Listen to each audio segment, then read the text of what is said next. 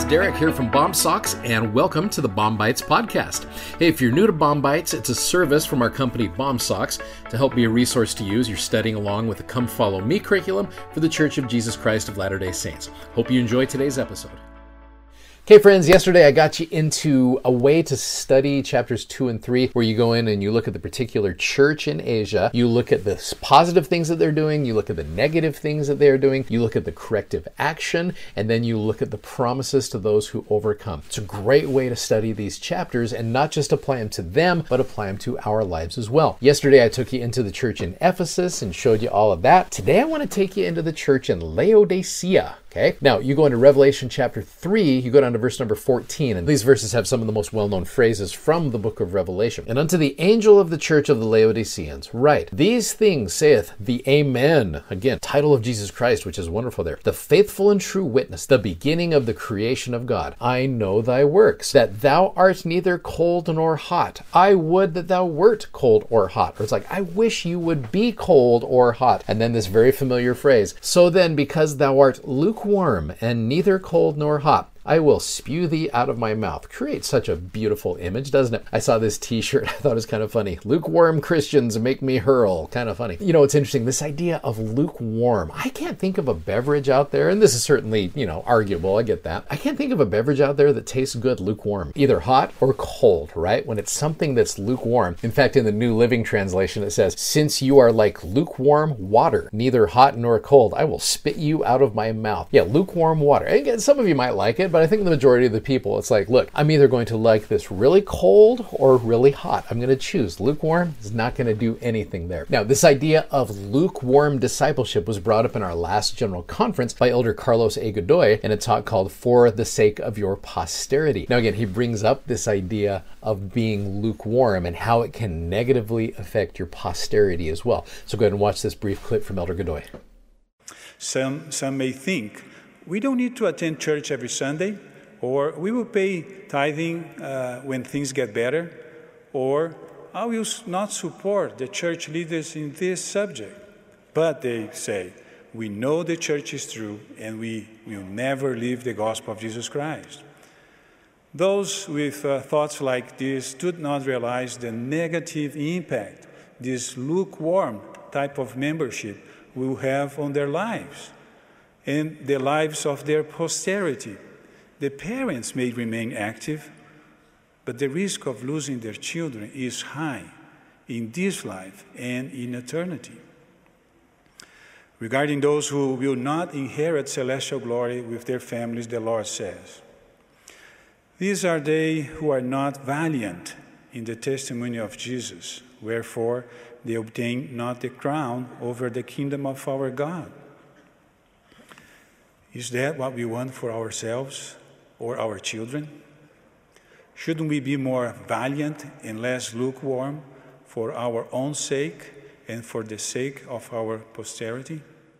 Now, apparently these Laodiceans were very rich. They had been blessed, as it says in verse 17, with goods. However, they're not sharing them with other people. And again, that's kind of where it's like you've been blessed, but you're not doing much with it to bless people's lives. Now, one of the things he does here, he takes you to the corrective action. Verse number 19, as many as I love, which I think is so cool, I rebuke and I chasten. We've talked about that before. It's like, whom the Lord loveth, he chasteneth. Be zealous, therefore, and repent. And then you've got this image that is so familiar to many of us. Behold, I stand at the door and knock. If any man hear my voice and open the door, I will come into him and will sup with him and he with me. Now, many of you are familiar with this picture right here. This is a great picture depicting the Savior standing at the door and knocking. Yeah, it's actually taken from this original picture right here, who was painted by an artist named Holman Hunt. President Spencer W. Kimball talked about this, and he said this, Holman Hunt, the artist, felt inspired to capture this stirring scripture on canvas. And he's referring to Revelation chapter 3, verse 20. One day, he was showing his picture of Christ knocking at the door to a friend when the friend suddenly exclaimed, there is one thing wrong about your picture. What is it? Inquired the artist. The door on which Jesus knocks has no handle, replied his friend. Ah, responded Mr. Hunt, that is not a mistake. You see, this is the door to the human heart. It can only be opened from the inside. And thus it is. Jesus may stand and knock, but each of us decides whether to open. The Spirit is powerless to compel a man to move. The man himself must take the initiative. And so here's the Lord saying to the Laodicean saints, you've got to repent, and you guys have to be the ones who open that door. The Savior is there. He is ready and willing to bless you,